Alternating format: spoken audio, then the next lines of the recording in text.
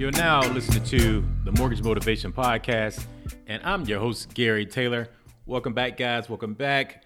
We are back at it again. I hope you had a chance to go out there and write some offers. Like I always say, you got to put some offers out there in order to get under contract.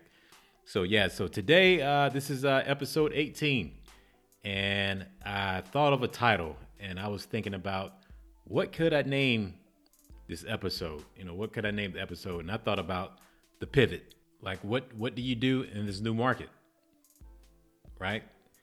You got to pivot. You can't stand still. You can't sit there and, I guess, complain about the new market. You have to do something about it, all right? This market is in a transition. We're going back to the norm is what I like to call it. So we all seeing it, from our standpoint as the lender, as well as the client. So you guys are not the only ones that's seeing this. We're seeing it too. And it's tough. It's tough for everyone. But we want to make sure that everyone is all on the same page and we put you in the right position so you still can find the home that you want. Mortgage rates are, returning back to the 4s and 5s. So let's get right to it. There's no need to run away from it. It is what it is. So at the most basic level, mortgage bonds are like bonds. Movement in the bond market generally translate to movement in the mortgage rates. Our market has been stimulated for over 2 years now. So we all knew we cannot maintain those rates that low forever, right? We couldn't do it. So in order to stabilize the market, we had to bring the rates back up. So not to get too deep into why, let's discuss what we need to do in this new market. So I thought of 5 things that you need to do in order to pivot in this market. So the first thing I thought of is probably more important than anything else is to reevaluate your price point.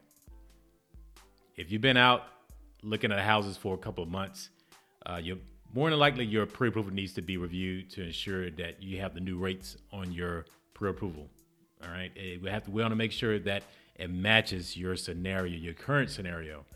And I thought of it. So if you had a $300,000 loan amount at 4.25, and say the rates go up, I'm going to take it way up. So let's say we went up to 5.25. That could be the difference of $180. And that's using like a $300,000 loan amount. So there's 2 ways you could look at that. All right. So number one, yes, is more than what you're originally going to pay. It's $180 more. But the way I look at it is that's still better than renting, because if you went out and found an apartment, you're still probably going to pay more than that if that was your budget. And one thing I can say for all this to kind of make sense, transitioning in a market can be tough for anyone. So if you're out looking at houses for a couple of months, you may feel a little bit more than anybody else, because if you're brand new to the market, this is all you know. So just like when we went from the 2% to the 3s, it was tough. Going from the 3s to the 4s, it was tough. And now we're going to the 4s and to the 5s. So it will continue to be that way, but that's the market, and that's what we have to deal with. All right, so granted, the rates are increasing, but the rates and the mortgage payments are very affordable. So don't forget about that. All right. So reevaluate your price point. Number 2, you need to go ahead and lock in your rate. We tried our best to hope and pray that the rates will respond to the market in a way that we could see the rates dropping just a tad bit, because sometimes you'll see the rates go up and down, up and down, up and down. But in the last 2.5 weeks, actually, we've been seeing the rates just constantly going up. So it's in a upward direction, and it's not changing. So I recommend that you go ahead and lock in your rate in this volatile market. There's no need to float, because that can be dangerous in the current situation that we're in right now. So after the rates level off, then you could float it, but do it with caution. You want to do that with caution, because we are in a new situation right now. And as we continue to keep our eyes on the Federal Reserve and how we're going to continue to stabilize the market, we want to make sure that we do it in a way that we're not hurting ourselves by floating interest rates when you really don't have to. So just another thing I want you to remember when it comes to just the rates in general, if you're not on a contract, if you're buying a home, then you can't lock in your rate. Now, if you're doing a refinance, it's a little different because you already own your home and you can lock your rate in as soon as you start the application process. But if you're buying a home, the general rule of thumb is you cannot lock in a rate until you are under contract. All right. So just want to make sure that everyone understood that part of it. All right. So just make sure you get yourself locked in as soon as you can. So number 3, I thought about this. So we do this all the time anyway, but there's other ways of reducing your monthly payment. So just going back, a fun fact, don't forget, when you're paying a mortgage, you're paying PITI. Well, most of us are. Principal, interest, taxes, and insurance. So think about that. So there's other ways outside of just the mortgage payment where you can make your total mortgage payment a little less. Best way of doing that is shopping for better homeowners insurance rates.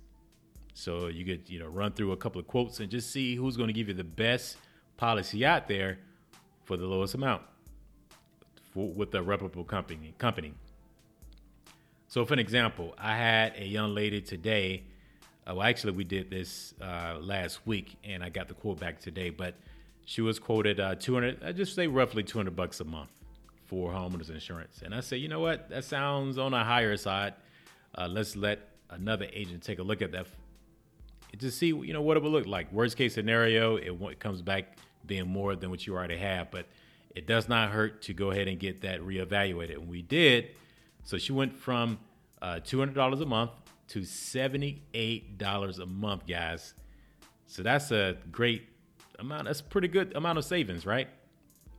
So $200 to $78 a month, and that's without even touching the mortgage. But since that's a part of the payment, that means a mortgage payment is going to be less. Is going to be less than what it could have been if we wouldn't have touched it at all. All right, so that's just one way of lowering your monthly payment. So just keep that in mind. The 4th thing I want to discuss is your pre-approval and your loan commitment. Yeah, I said loan commitment, guys. That's something that we're doing that's not fairly new to the market, but you're starting to see us having a lot of success by giving our clients loan commitments. Maybe a great plan to do that. You don't have to do that, but let's talk about it and how it works. So when you call me as your lender and you're trying to get pre-approved so you could go out with your realtor, what happens is we look at your income documents. Of course, we run an application, look at your credit, and we come up with an evaluation of your scenario that we can see. But getting a loan commitment takes it a step further. That means that we submitted all your documents into our underwriter, and they signed off on the scenario that we gave them. So for an example, you got yourself pre-approved for $500,000 purchase price, and you want to make sure that you will get approved for that. So what we'll do is package up your application along with your income documents. So pretty much all of your financial documents, right? And we have our processing team review it really quick and submit that into an underwriter so they could issue out a mortgage commitment. So how that works out to your advantage. So imagine you giving a commitment to a seller's agent that's going to show this to the seller of that home that you're trying to buy. Not only have you been pre-approved, but you have a loan commitment, meaning that you had a underwriter to take a look at all your documents. So you're almost as good as cash, if you want to look at it that way. And you really would stand out from the other pre-approvals that's right in front of them, that's writing an offer. So I always say, think about it in this fashion. If you're selling your house and you had someone that had a loan commitment, that's truly a pre-approval, meaning that the underwriter was able to look at that. But when we say pre-approval, more than like we're not saying it's been underwritten. We have a desktop underwriter that's a computer system that looks at your income documents and your scenario. And you have people like myself and the processing team. But when you get that loan commitment, that means you have had an underwriter to take a look at your scenario, and they're saying that you're in good hands. So you present that in front of a seller, like I said, it really stands out because you had them to review your information, and that eliminates a lot of stress to the seller because a lot of times, a lot of these deals, they fall out. Once you put them under contract, they fall out once you get to underwriting. So that right there will set you out from the crowd. All right. So the last thing I want to talk about is ignoring the noise from the outside. And I talk about that a lot because it's true. When you're, on social media, Instagram, Facebook, and everyone's been so negative about the market, a lot of times we lose our motivation and we want to change our mind.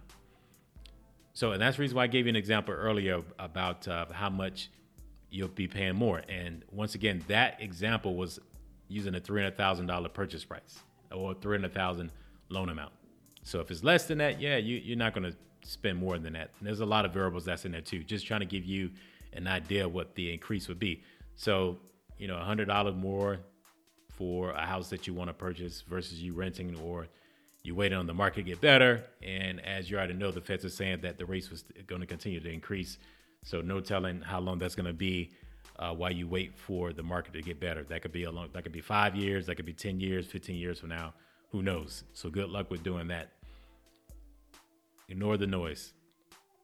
If it's something that you want to do and you truly buying this home to start your life with your new family, starting off as a new investor, you building something for generational wealth, whatever the case may be. It may be you just moving to a different state or city for a new job. If that's what you want, you got to go after it. Sometimes that may mean that you may have to work a couple more hours, right, to make up the difference, save some more money, but don't ever give up based upon what the market is saying. This is your dream. It has nothing to do with the market. It's like I said, sometimes you just got to work harder. Work harder. And maybe, you could refinance later on if you feel as though your rate is that high. Once you've had your home for a couple of months, whenever the rate started to drop, I'd be in contact with you if you're my client, and we could go ahead and look into refinancing that rate to something that's lower, if that's something that, we need to do. Because it doesn't always mean that, just because rates drop, that it's best to refinance either. But we'll always evaluate that and come up with a game plan that best fits your situation. All right. So like I say, ignore the noise from the outside. If this is something that you want, don't ever allow someone else to take that away from you. All right. So that's all I have for you today, guys. I hope that this episode touches you in a way that that you're not alone. A lot of us are feeling the new market transition, but it's okay. We're going to go out there and find the home that you want, and never give up. Don't ever give up on that. Okay.